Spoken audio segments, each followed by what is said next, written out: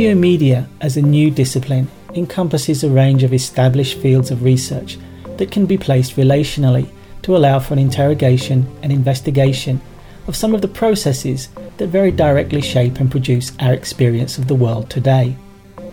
Geography, geology, and media studies are all distinct subjects, yet through the new technologies of the last decades, they become intertwined and interconnected. Alongside this, mediatization research investigates the interrelation between changes in media communication and socio-cultural change.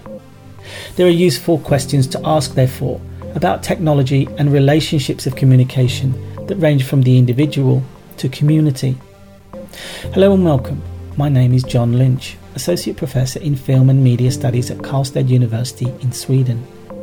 Today I am talking to Sven Anders Johansson, Professor of Literary Studies at Mid-Sweden University and also a long-standing cultural columnist for one of the country's most popular evening newspapers, Aftonbladet. Anders has published work on understanding the framing of climate change, activism and the media in his book The Cynical Condition, and the changing nature of love in contemporary society in his book Declarations of Love.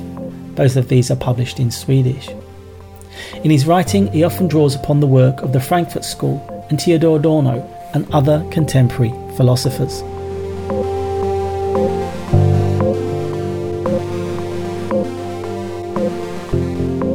I want to begin with thinking about the geo in Geomedia and to approach this idea of the Anthropocene. The Anthropocene is this argument that we should recognise the beginning of a significant human impact on Earth's geology and ecosystems, including global warming. Whether this is due to industrialisation or other factors, there's some debate about that. Now, we're all very aware of the real nature of climate change. So what is it that critical theory can add to this discussion? What role can aesthetics, philosophy or art play in this effort to develop more effective ways of surviving on this fragile planet? That's a very big question, I think. Both because the concept of the Anthropocene is a question in itself, then the question of climate change is a very complicated one, and then critical theory is also a rather wide thing. But to begin with the last, in my opinion, critical theory, which in my case is mostly boils down to Theodor Adorno, which I would say is maybe the most prominent figure of critical theory in the kind of original sense of the Frankfurt School and so on, which I've worked quite a lot on. Then I would say that in Adorno you find in his work quite early, already in the 30s, he has this idea of a dialectic between nature and history, which he partly brings up from Hegel and Lukács. And this idea, this kind of argument or dialectic is then developed throughout all of his work. Basically, it's quite complicated. It's short. It's difficult to I won't do justice here. But the thing is, in a way, to Adorno, nature is not just out there for us to. It would be naive to believe that nature is the woods and the animals out there outside of the window, as it's often treated. Adorno argues that we don't know what nature is really. We don't have any access to nature any longer because we are so immersed in culture, in history, or what he calls then second nature, which is basically a cultural product. So we have lost contact with this nature. And this is part then of this dialectic between history and nature. And Adorno argues this long before climate change, of course, long before the concept of the Anthropocene. But I think when you read what he has to say about this, about the lost nature and how the anthropomorphism that kind of strikes back Another way to put it is which is a central part of his argument, for example, in the dialectic of enlightenment, is that the problem is that the how should I put it, the mastery of nature, which is in a way what modern progress is, all from the beginning. Mankind liberates itself from the threats of nature by mastering it with reason and technical development and so on. And today we can see very clearly, of course we've been able to do that in a long time, but we see clearly the kind of backside to this development, this mastery, which also we become slaves under this mastery in a way. It strikes back and affects us, and climate change is a perfect example of this. And Adorno was very aware of this, although living long before climate change. So there is a very sophisticated philosophical argument about this dialectic between history and nature, and how we are to regard and understand them. And this, I think, is quite needed today if we are to understand what the Anthropocene really means. Of course, we can all be unite in the fact that there is climate change and so on. That's not the thing here. It's only okay. We have Donald Trump and some Australian presidents on who would be deniers, but we all know the facts. But what's needed, I think, is, at least from what can we do as critical theorists or as humanists or whatever. I think we can bring a kind of more complex or nuanced or view on what nature actually is and what history is and how we have come to this situation, and then of course what could possibly be done, because what is to be done is, of course, in one way it's easy. We have to cut down on fossil fuel and so on, but it's also, I think, a much deeper question where we have to change the whole mindset on what the subject is, where the agency is in this development and so on, where we've probably been too stuck in the idea that mankind are the sole agent here, that are in control and so on.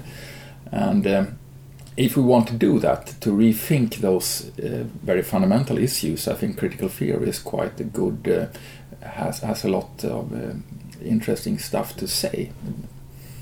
So that's, yeah. That sounds quite almost sort of religious idea of the fall of man. Is there the way that you phrase that? We don't have access to this prelapsarian realm anymore. Rousseau's idea of natural man and things. I mean, is that part of Adorno's thinking in that sense? Because there is this sense of something which is lost and then moving forward. Yeah, it can. I can see how it can sound like that, but that's not really the case in Adorno. It's just my deficit presentation, because there's not really a kind of desire to turn back or a sense of that it was better before or so in Adorno. On the contrary, he always affirms progress. He's not a denier of the existence of progress. He said progress is real. It's just that progress is also always accompanied by a kind of constant catastrophe in a way. And the tricky thing is that you can't separate them. You cannot. It's impossible to have only the good side and sort out the bad side. So it's all from the beginning, wherever you put that start. Adorno is not an historian. He's not really interested in the empirical question whether this started out with industrialization or the start of what's the word? Cultivating the earth or whatever. It's very theoretical in that sense. But in the dialectic of enlightenment, it starts with the example of the Odyssey and where you have this famous case where Odysseus is tied to the mast on his ship, and this is an example then where already there he can spot the dialectic of enlightenment and this kind of the dilemma of this mastery of nature and so on. So, I'm losing track of your question, but to get back to that, it's not really. That's not the solution to Adorno to have less progress, less enlightenment. On the contrary, he says we need more reason, more progress in a way. It's just that we also need a kind of thinking and reasoning which is less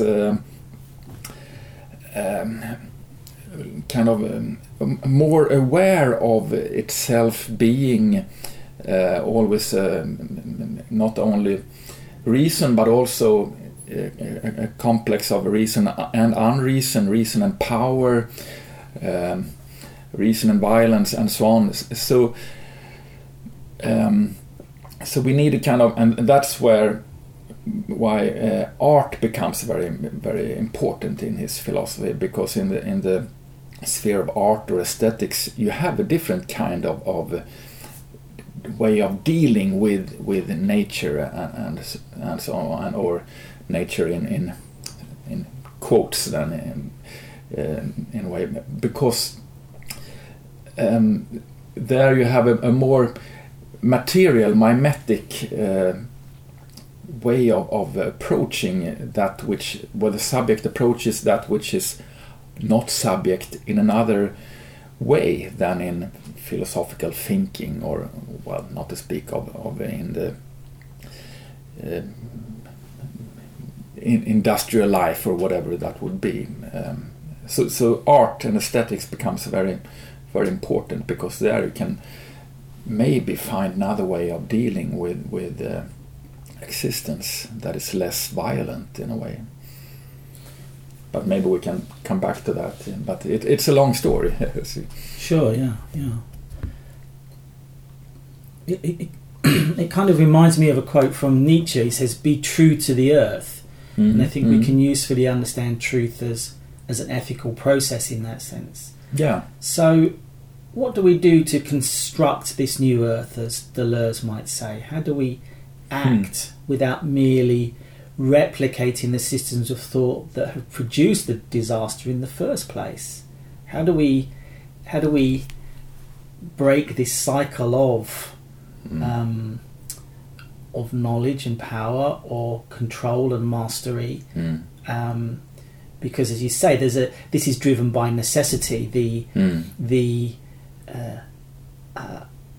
The ability to not suffer starvation and hunger, and perhaps to be completely wiped out, is overcome by cultivation and farming, and then the storing of food through periods of shortage and things. So, and for many, that's the beginning of precisely the negative impact on the natural world in that sense. So, I mean, how are we going to move outside of that?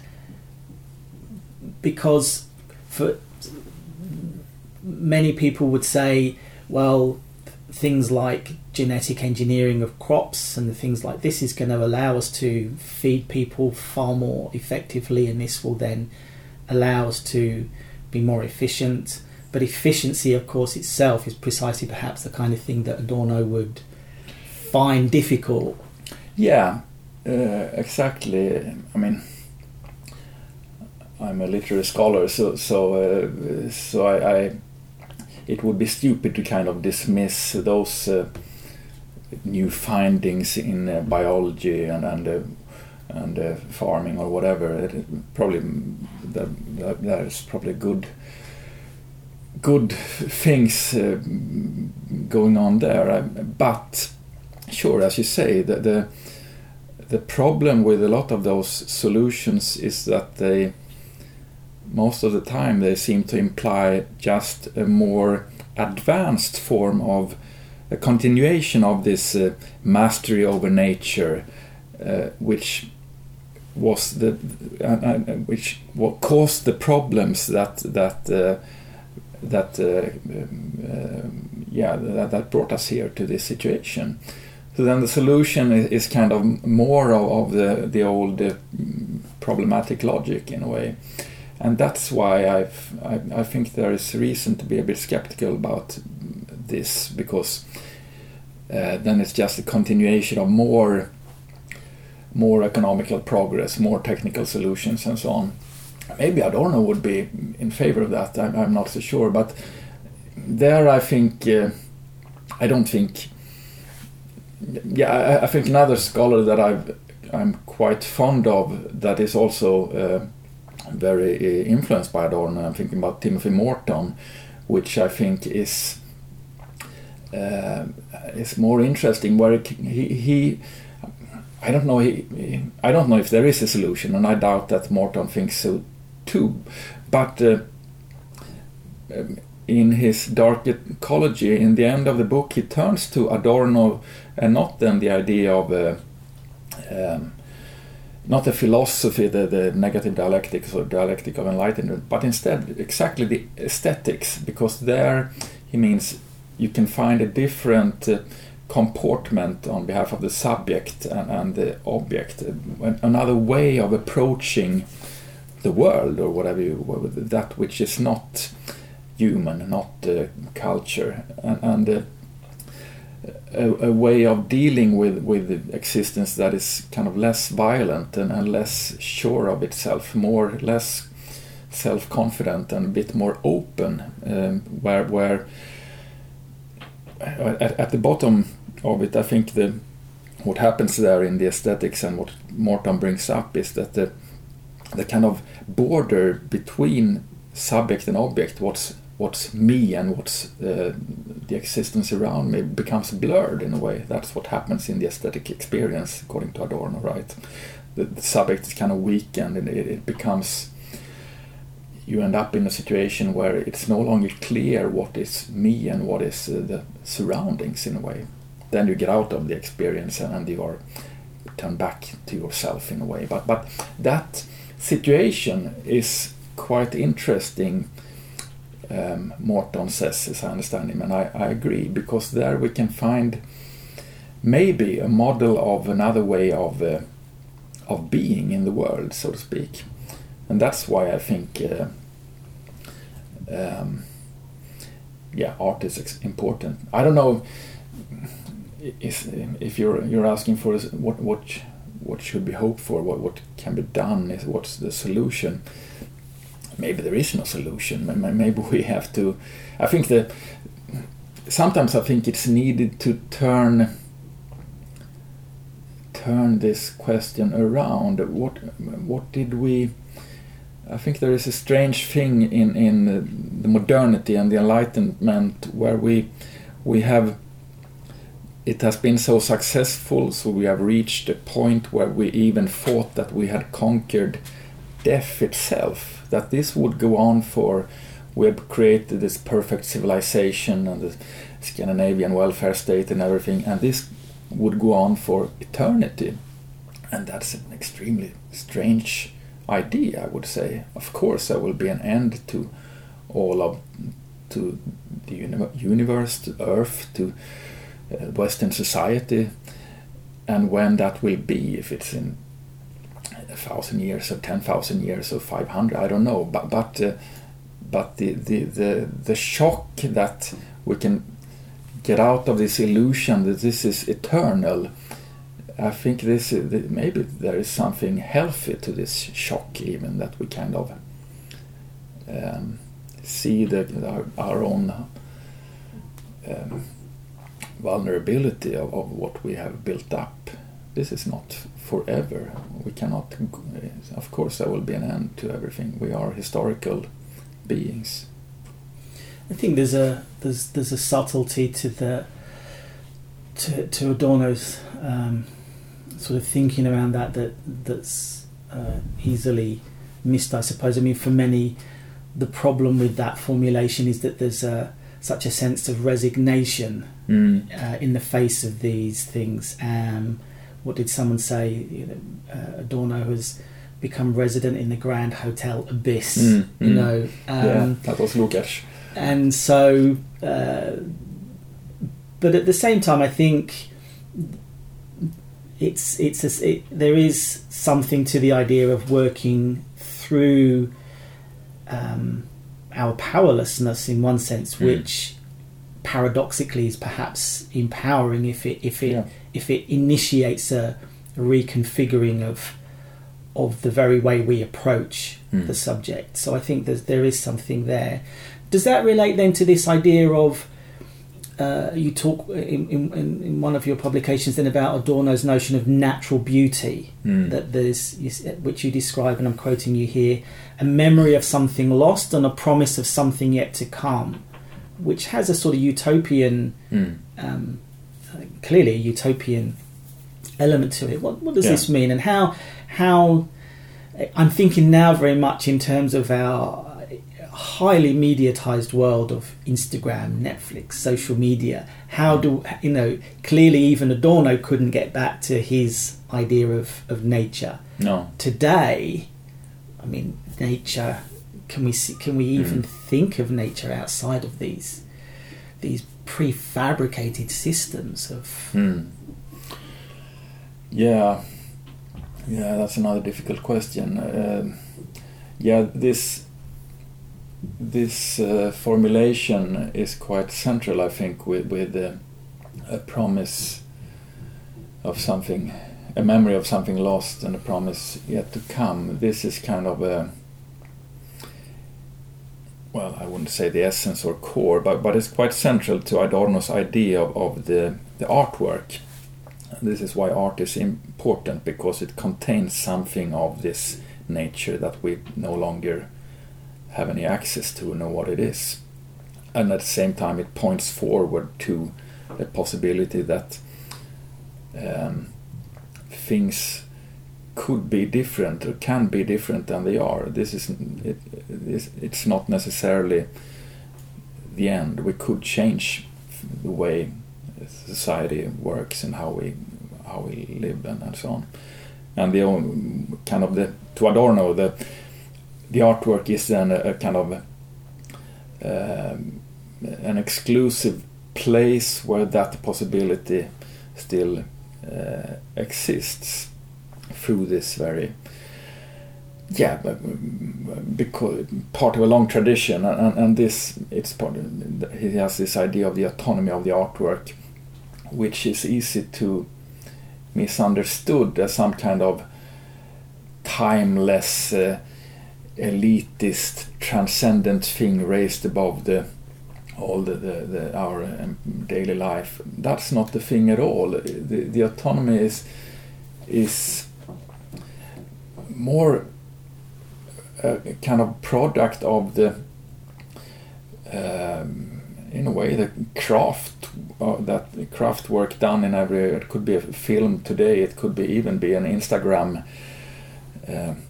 photo or whatever that has this autonomy, because the autonomy is more kind of that the artwork makes its own questions. It has its own premises. That's the only. So there's an immanent logic to it, that it's the only thing that occupies it in a way.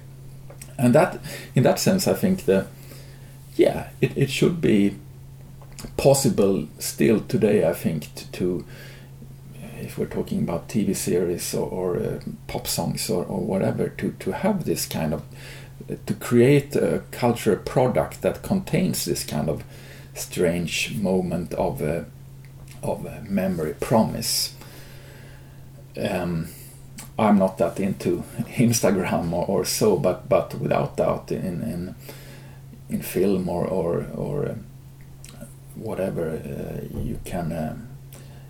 It's just about of course, that there should be this quality to the work, and then you need an interpreter, a reader, or a viewer who makes the work of to see this and to perceive this moment. That's also an important role in Adorno's case of the interpreter or the critic or the which you could understand as experts like us, but also the kind of any reader or viewer has that role in a way potentially. So in my if you go to stick with Adorno, he opens his great his principal work, maybe Aesthetic Theory, with a word that it is, I can't remember it exactly now, but more or less saying that it is no longer evident that art, nothing about art is evident anymore, not even that it exists. So we have to take into account the possibility that art may be over, it may be dead, this possibility. But also, I think there is nothing in Adorno's theorizing over art that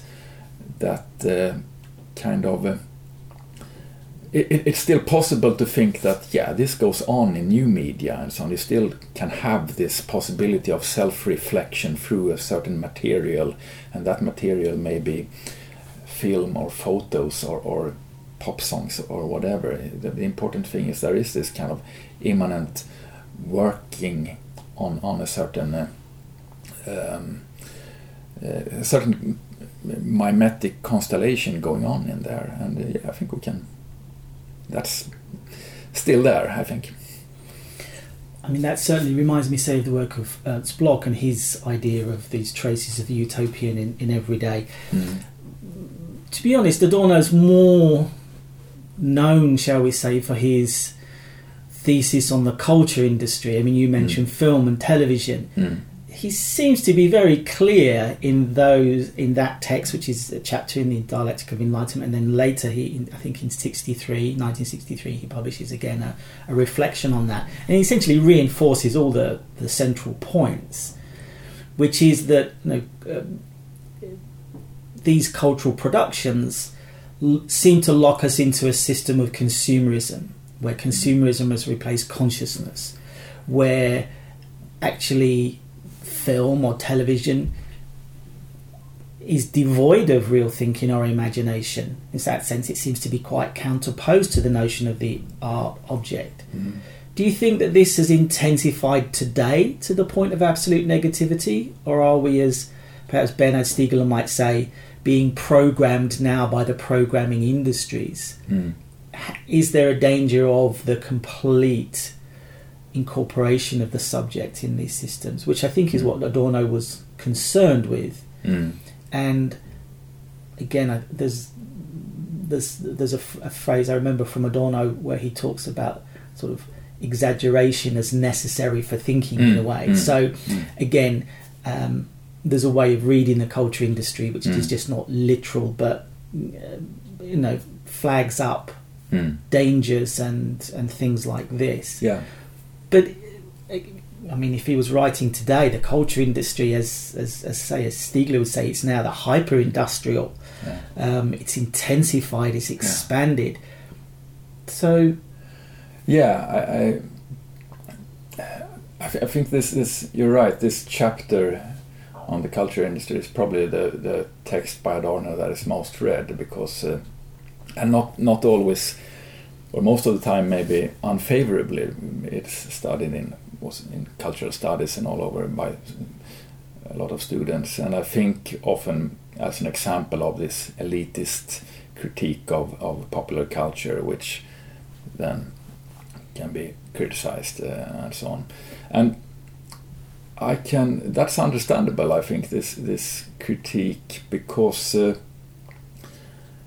I think Adorno is normally always very dialectical in his text, to the extent that virtually almost every sentence contradicts itself, or the one contradicts the sentence before, and so on, and all very nuanced. If you read Aesthetic Theory, it's a very nuanced work where it's hard to to make kind of take a point out of it in a simple way.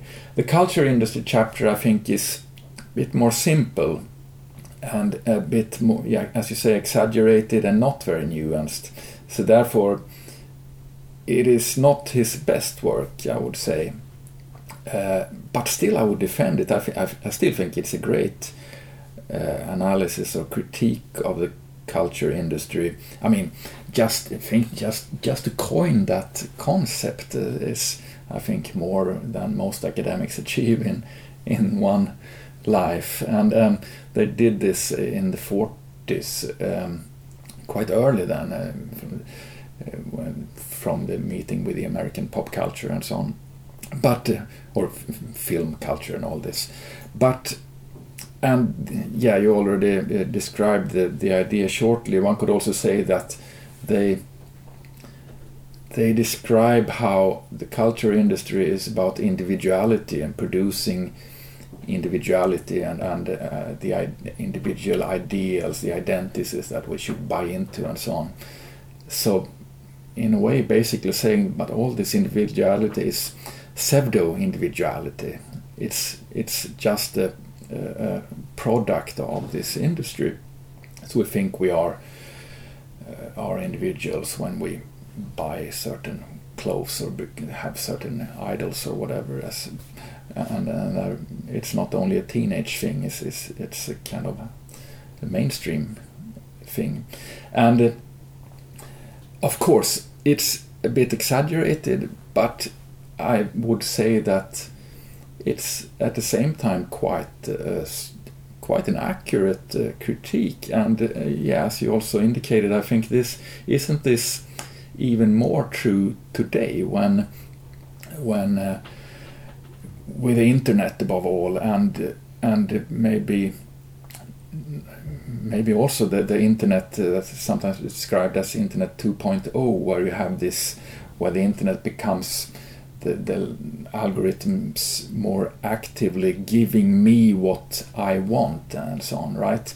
So they are producing my desires and my wishes and what I'm looking for and so on.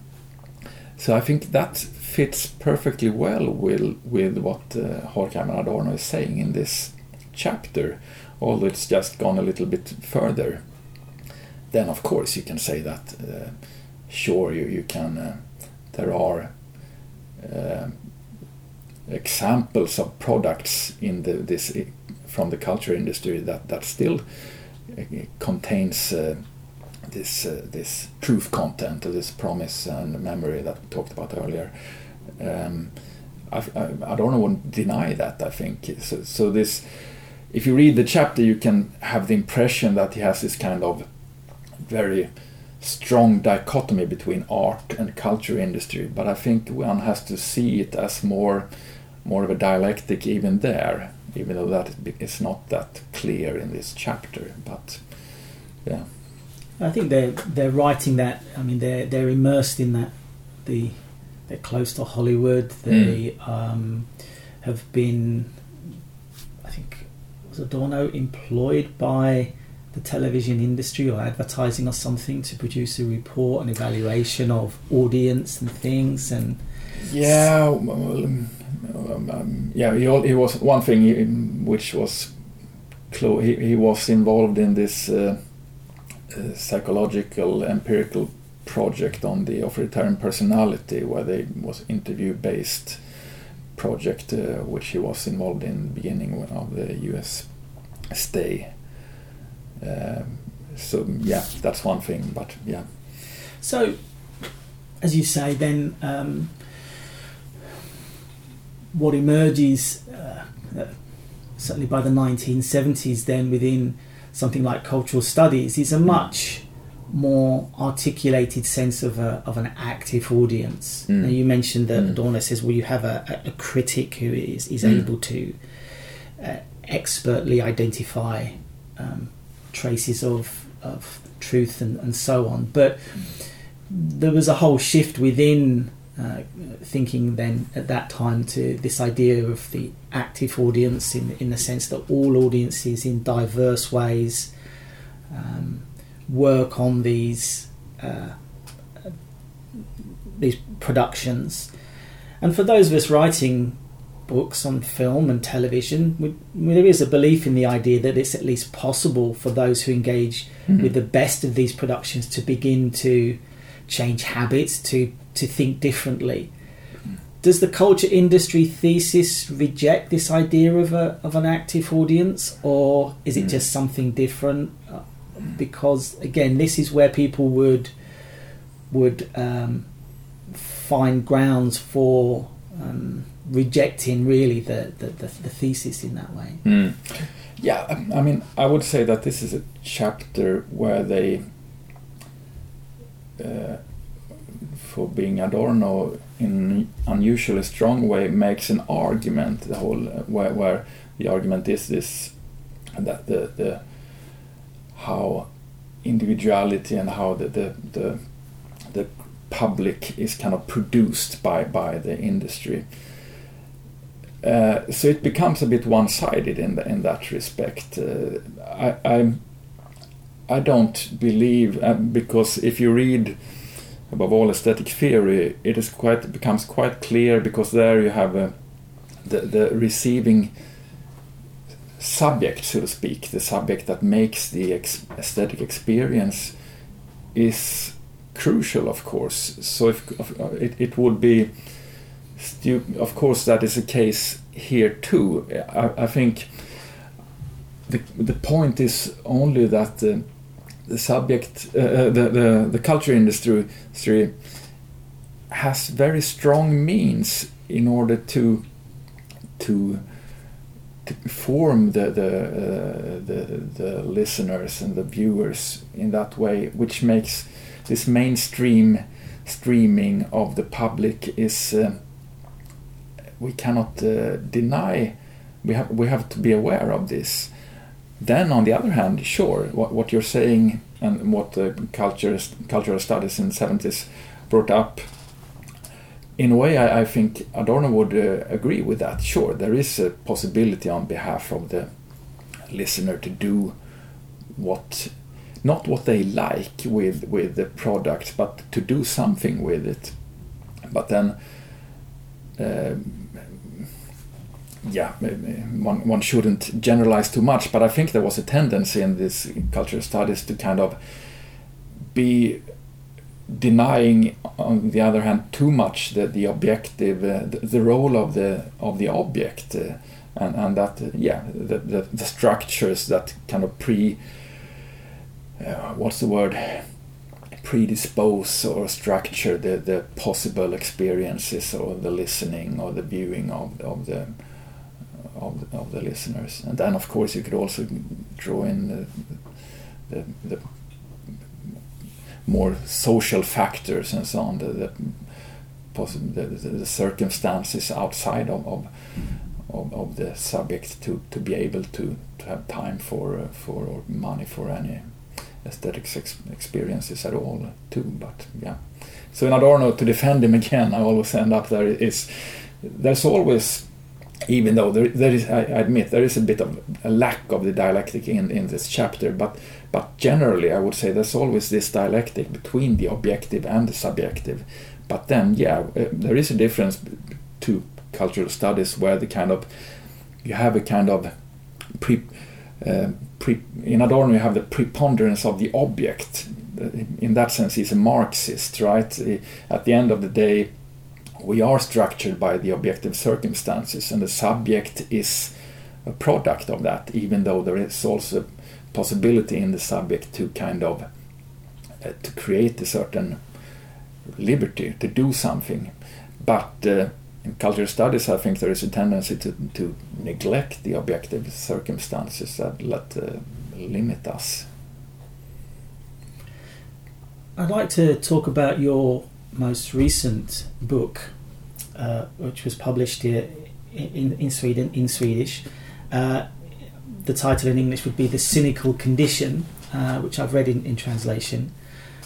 And what seems clear is that you have a particular problem with aspects of the media and what we might call celebrity culture in relation to the refugee crisis, the environment, and so on. Can you explain firstly what it was you wanted to critique with this work? Yeah, maybe now in retrospect I could, I suppose, answer that question, but in the beginning I couldn't. The book was written more as a kind of searching for. It started out almost as a diary where I kind of reflected on the situation and my own responses to it and my feelings and of ambivalence, quite a lot of ambivalence in the book, I think. So it's a book which doesn't really have a clear view to begin with. Then maybe it ends with certain critique, as you say, of, for example, of the celebrity culture and a certain celebrity activism, I think you could say, where the book starts in 2015 and the so-called refugee crisis and those days, as I think all Swedes can remember, a lot of celebrities stood up and argued in favor of receiving refugees, and they did something, as you say, they paid for hotel nights and they went down to Greece to help refugees. Some example of a famous singer and so on, and they spoke on Twitter and wherever, which in a way is easy to support and sympathize with. The problem, one problem, of course, here is that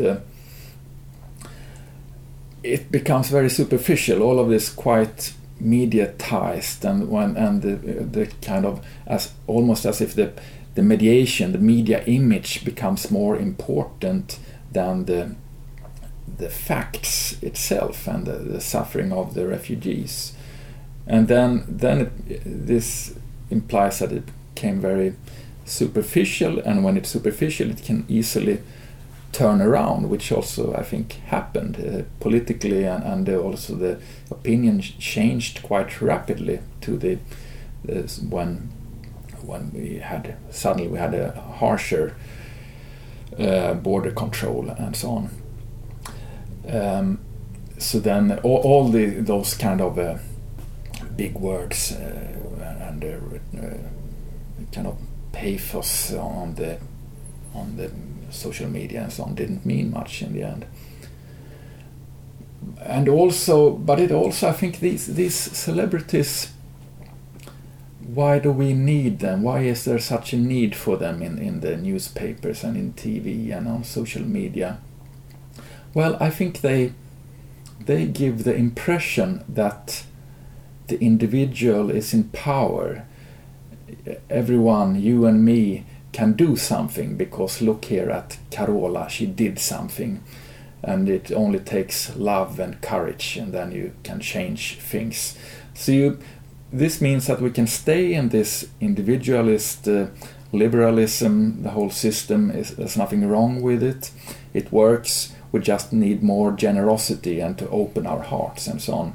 While I would say that the problem here is not that people are not generous enough or so on. The problem is, of course, at the basis, capitalism, colonialist structures, drought in Africa that forces people to move away, the migration politics, and a lot of structural, very big problems that cannot be solved by more generosity on behalf of the individuals in Sweden. So the problem is kind of the solution is on the wrong level, and it even preserves the problematic situation, I think, through this false solution and also creating kind of, it becomes a very moralist discourse that we are the good-hearted, loving people, we the celebrities and the people here on Södermalm in Stockholm, while we have the racists who are criticizing us and so on. And this is not only superficial, it's also quite dangerous, I think, because it doesn't address, it doesn't understand the problem and the roots of it, and I think it's part of why now we have a very polarized situation politically, and society even falling apart in this sense, between this kind of moralized analysis between the good ones and the evil ones even, and which is it's not enough as an analysis of the situation. So this idea of cynicism, which of course you talk in detail in the book and draw on long philosophical traditions going back to the Greeks and things like this. In this sense then, is it that because part of the book is also talking about the media itself, not just celebrities, but in that sense, is the media a platform for cynicism? I'm thinking here of the way that Trump and other populists are able to enact a certain kind of performance. Or is it that the media itself, structurally and as an institution, is already itself cynical, and what gets communicated in many ways, what always has been, the superiority of the West or liberal values of individual conscience, is in do you understand? Is it the communication structures of the media? Has this changed? Is it different from before? Certainly we have those individuals, whether they're celebrities thinking they're doing something good, or others seeking to exploit feelings in one way or another. But we have a sense today of the media positioning itself as very critical of populism and things. But I wonder how much actually the role of the media itself has always been cynical. Yeah. My argument in this book, or part of what you're describing now, it builds quite a lot on Peter Sloterdijk, a German philosopher who wrote this big book in the 80s, Kritik der cynischen Vernunft, Critique of Cynical Reason, where he, in his analysis then, the media is part of the problem, and that's already in the 80s then, so it's long before the internet and so on. So it's enough to, he's talking about the TV, for example, and how this kind of, we all know this kind of strange, how you talk about the 100 people dead in a bomb disaster, and now the weather and so on. This kind of, which is part of the modern media, right? How we turn from tragedy to entertainment without any problem. But so in a way, in that sense, you can, as you say, this is not something new. We've had this cynicism for a long time. But then on the other hand, I think what I described before, the celebrity culture and this celebrity as a kind of role model, is not new either. But I do think that this has been more this has become stronger the last decades, and I can't prove this, but I think that social media and the internet is part of it, where, and I think there are several reasons, the kind of how newspapers are going down, smartphones, people don't really, and we have more and more this kind of isolated, very individualistic, narcissistic culture, and how Trump is, of course, an exemplary case, where Twitter being his kind of main means of communication, and media, in a way, there's a kind of strange symbiosis between Trump and the media, who it might, even the liberal media, who kind of, through their angry reactions to Trump, gives him exactly what he needs in a way. So yeah, there is a strange symbiotic development going on there, which is more and more stupid, more and more about feelings and resentment and stuff, which is part of this cynicism and quite, in a way, quite easy to point out, but very difficult to get out of. I think so. I think the technical devices are quite important here. The phones and the computers, the screens that we're tied to. I think Adorno himself, of course, did a number of radio broadcasts. Sloterdijk, I think, had his own TV series in Germany. Yeah, probably right. And you yourself, you are you're both professor of literature and a journalist for Aftonbladet. I mean, in that sense, then they are also possibilities again within these. Yes, absolutely. I think that's the way to. If one asks the question, what should we do then? I don't think one. Yeah, maybe one could even be on Twitter and take part in the discourse there, even though it's limited. But to do. To me, at least, to write in a tabloid newspapers on the cultural section, of course, I could argue, there are better newspapers, but maybe it's to me it's a quite to be in one that is quite popular and broad, and to be able to write stuff about literature or debate is a way to try to have some kind of impact and reach out of my ivory tower, so to speak. But of course, it's a double-edged sword. There is no clean, innocent possibilities here, because I also get involved in this cynical apparatus. But I think we are, even though if we to kind of stay in the university office doesn't really help either. But it's because then you're. I'm still.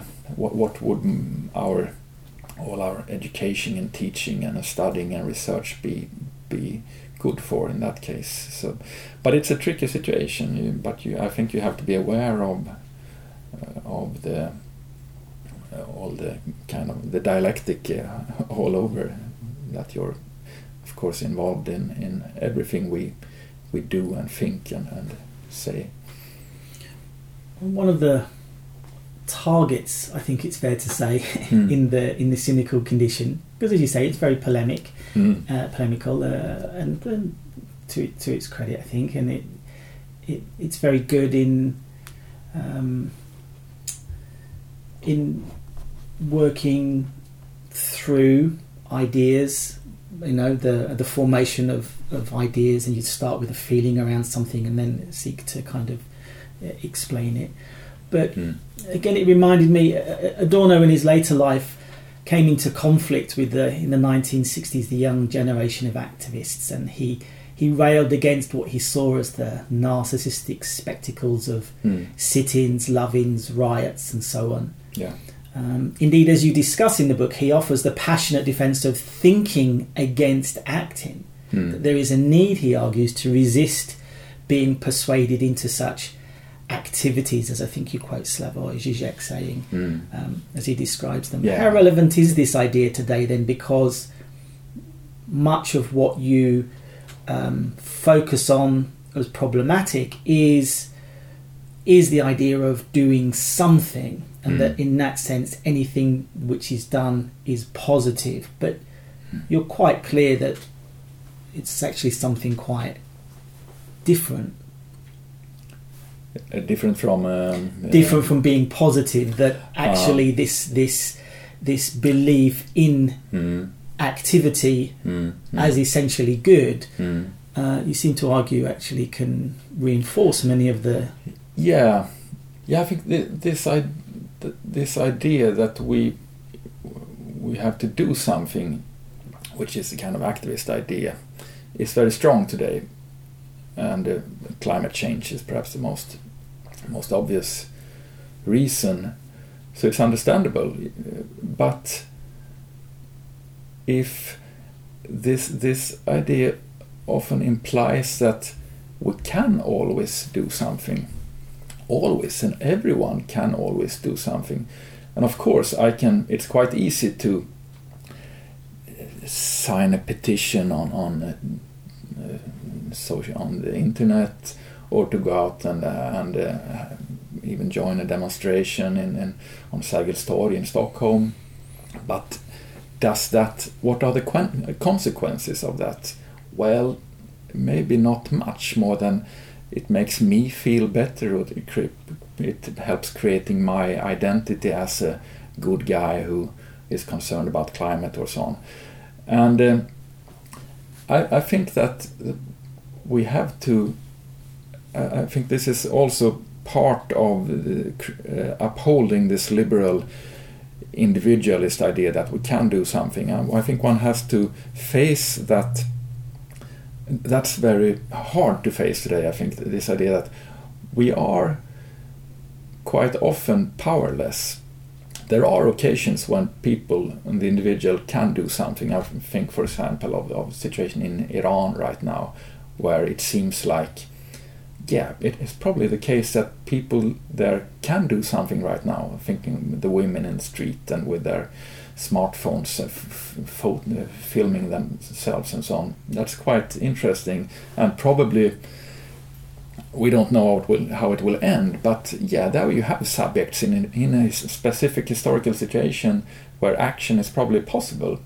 But here, if we look at climate change, I think there is a tendency to exaggerate our possibility of doing something just for the sake of that we cannot really face the alternative, that we cannot do something. And so that's, I would say, partly what Adorno argues too, that this activism, he says in his essay on resignation in 68, I think it was, is tolerated just because it's pointless, it has no consequences. And so it becomes just a spectacle, a performance, which may be fun or looks radical, but that's exactly why according to Adorno's Marxist argument, then is tolerated by this capitalist society. Otherwise it would not. They would strike down on it immediately. But then on the other hand, as maybe implied in your question, that I think there is in Adorno a lack of, it should be, because he then puts thinking against action and says that thinking in itself is an action that should be defended. But one could also argue then, but isn't action, the collective action, also kind of thinking? And I think that Adorno doesn't really take that step. And in the ideal case, in certain situations, the Iran example again, I would, or maybe one could make the same case with Me Too, which also is a very complicated issue, but it's hard to deny that Me Too had consequences. Whatever one thinks about it, it had some bad consequences, but also some good, some strong effects on patriarchal society and structures. So there, in a way, I think one has to admit that, and with Adorno, then one would have to acknowledge that here we have a kind of collective action, which also contains a way of thinking. So it's not. I think one also, it would be stupid to just dismiss all activism as just phony or so. It's just that one has to be more critical to it, as well as one is critical towards thinking. There is bad thinking and good thinking, and I think there is activism that is quite phony or pseudo activism, as Zizek would say, pseudo actions. But also, I'm fine with there are a lot of examples of activism that is quite important. Sure. Yeah, I suppose that pseudo activism that Zizek talks about is, in one sense, the the role of the critic is also perhaps to try and identify in precisely the way you talk about the art object, perhaps in terms of there are those moments, one hopes there are those moments in, whether it's in Iran at the moment or other places, other times. But we often think about 68 precisely as one of those moments. So it's strange to have Adorno in kind of opposition to that. And I think it's correct to build in a certain kind of pessimism. Again, Zizek put it very well a couple of years ago. He said, the light at the end of the tunnel is probably another train coming towards us. And I think, again, even in terms of art, it may connect with perhaps Beckett and his idea of failing and failing again and so on. And I think that's a good countenance to certain idealism, etc. But I want to move on. You've also written quite extensively then in previous work around the idea of love and how the different ways it is understood relate to ideas about subjectivity and being in the world. And I think it's probably the most powerful intersubjective concept that we have in some ways. And you write at one point that the idea of romantic love is today in crisis. Why exactly is that? Why is it in crisis? Because of the specific mediation of love today, I would say. That's also, I think, it's necessary to be, again, this is a very dialectical situation, I would say, because on one hand you could say that the romantic ideals is perhaps stronger than ever. If you look at wherever in the kind of market on the internet or TV or films or books, you have all over the place there is this it's about how should you find the right one and to form a family, the happy core family with wife and husband and children and this is compared to, well, even go back to 68, I think this was less naive in this sense. Then there was a certain broad questioning of this ideology, which in that sense I think the romantic ideology, to put it that way, is stronger than ever. But the sad thing is that I think the technical means, or to be more concrete, with today, I think in the Western world, in Sweden and probably all over Europe, it has the most common way to find another partner is through dating sites or dating apps today. I think there is research who demonstrates this. It's become very common and so on. Most of us know this, and this is so when I'm saying that my argument here, I wrote a book about this. Then it's quite a lot, these technical means are quite important because they change, or one could even argue that love is nothing but the mediations of it. When we turn in, if you look at the start of the romantic paradigm, when at the end of before the romantic love, you had what's the English word for in the medieval times? You have the courtly chivalry love. Yeah. And all these changes, when it changes to romantic love and so on, it's always mediated through literature and songs and culture. So I'm leaning here quite heavily on the German sociologist Niklas Luhmann, who in his book Love as Passion makes the point that love is not a feeling, love is a code, or a medium, which is then served to the people, to the subjects, through all the novels and stuff, or pop songs, or to the TV shows or influences, or where we learn what love is. So it's crucial to understand what love is. We have to look at analyze all those messages that we get all the time, and there we learn how to feel and so on. But today the new stuff, the last decades, is of course the dating sites, which, to get back to that, which is very important. And I think one has to be quite detailed here.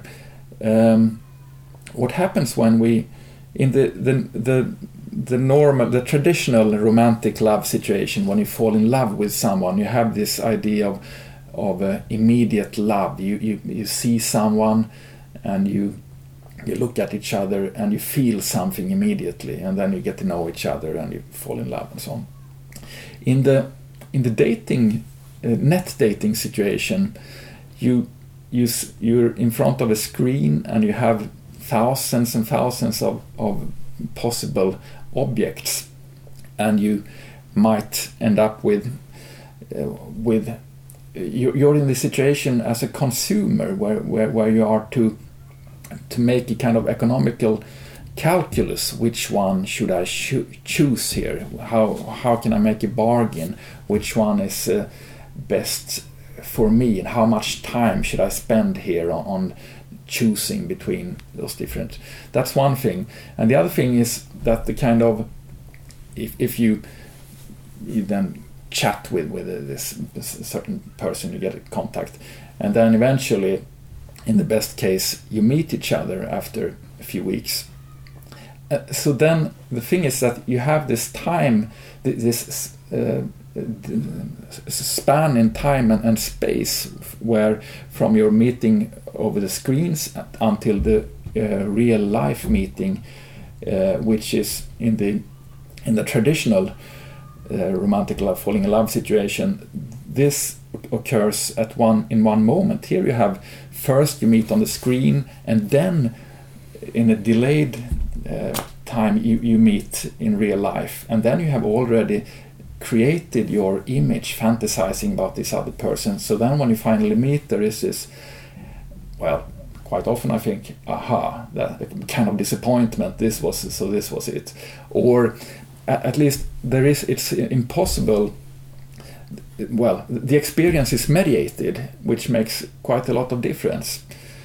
What I'm saying now is building quite a lot on sociologist Eva Illouz, who has written quite good analysis, I think, of net dating.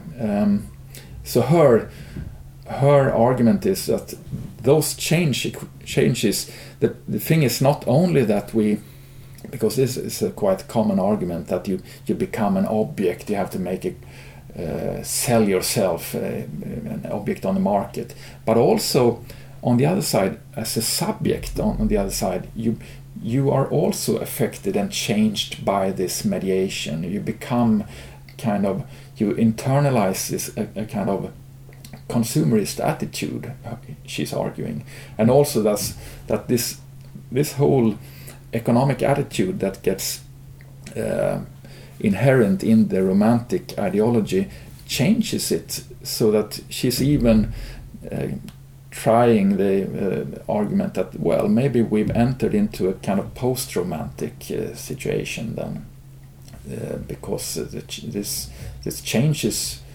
how we understand or how we act in those erotic dealings quite substantially. And I think that's you say there's no love that's not mediated, and I suppose the question there is,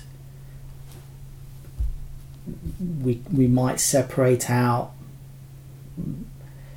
shall we say, the sort of the technologies of introduction. Now that's perhaps through a computer, whereas before it perhaps was a tango class, whatever it may be.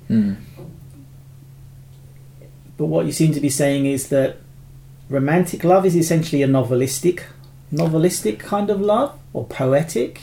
in the sense that media defined it and people internalized those ideas then, whereas today now the algorithmic and economistic and by economistic we mean the notion of kind of investment return, putting a value on something, status perhaps. Yeah, I mean, of course, you're right in a way that there was never a situation when there was no medium. So you could say that romantic love was novelistic or so, but so in that sense, the change is maybe just the efficiency of the medium.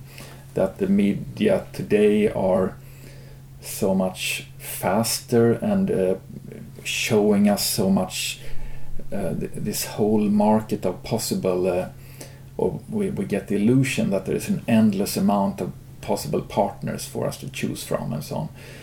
But then, so it's a matter of speed, efficiency, and so on. But then again, I wonder if it's not this changed mediation changes the thing itself to such an extent that it becomes something different. Might be an exaggeration, but and I suppose we don't know yet. But it's I think there is an interest. There's so many interests involved here, more than before. I think than of the phone companies, the providers of the internet connection and so on, that wants us to stay there by our devices and continue to swipe left or right or whatever, and to believe in this possibility, and all those factors should be taken into account, I think. So yeah, well, maybe to analyze this, I think there's a lot. It was easier before to kind of understand what the feeling, what the falling in love was and how it worked. It was, yeah, in a tango class, as you said, but still there are two human beings and two bodies and gazes and communication, clothes and so on. Now there are also, as you say, the algorithms, the screens, the electricity, there's a lot. It's become the mediation has changed substantially, really. But then, yeah, I suppose we do not know yet. There's been a quite interesting discussion lately in Sweden on this. One person arguing that the men are losers on Tinder today, and we have to understand them and have more, and then that creates provokes a reaction from people arguing against this, that well, it's a bit one-sided to just see the men as victim. But I think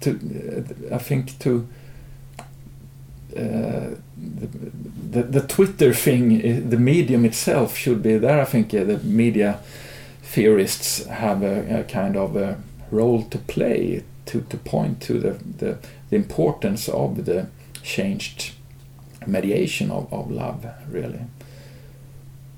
We're not as it's again, I think we tend to believe that we are I'm an individual who have the power over myself and my own decisions and feelings and thoughts and ideas and the choices I do in life and the partners I have and so on.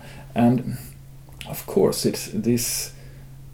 If this is an illusion, it's maybe a necessary illusion, but we still have to. I think we are too liberal, too naive in this liberalism or individualism, where yeah, well, I'm structured and predisposed all the time by a lot of factors.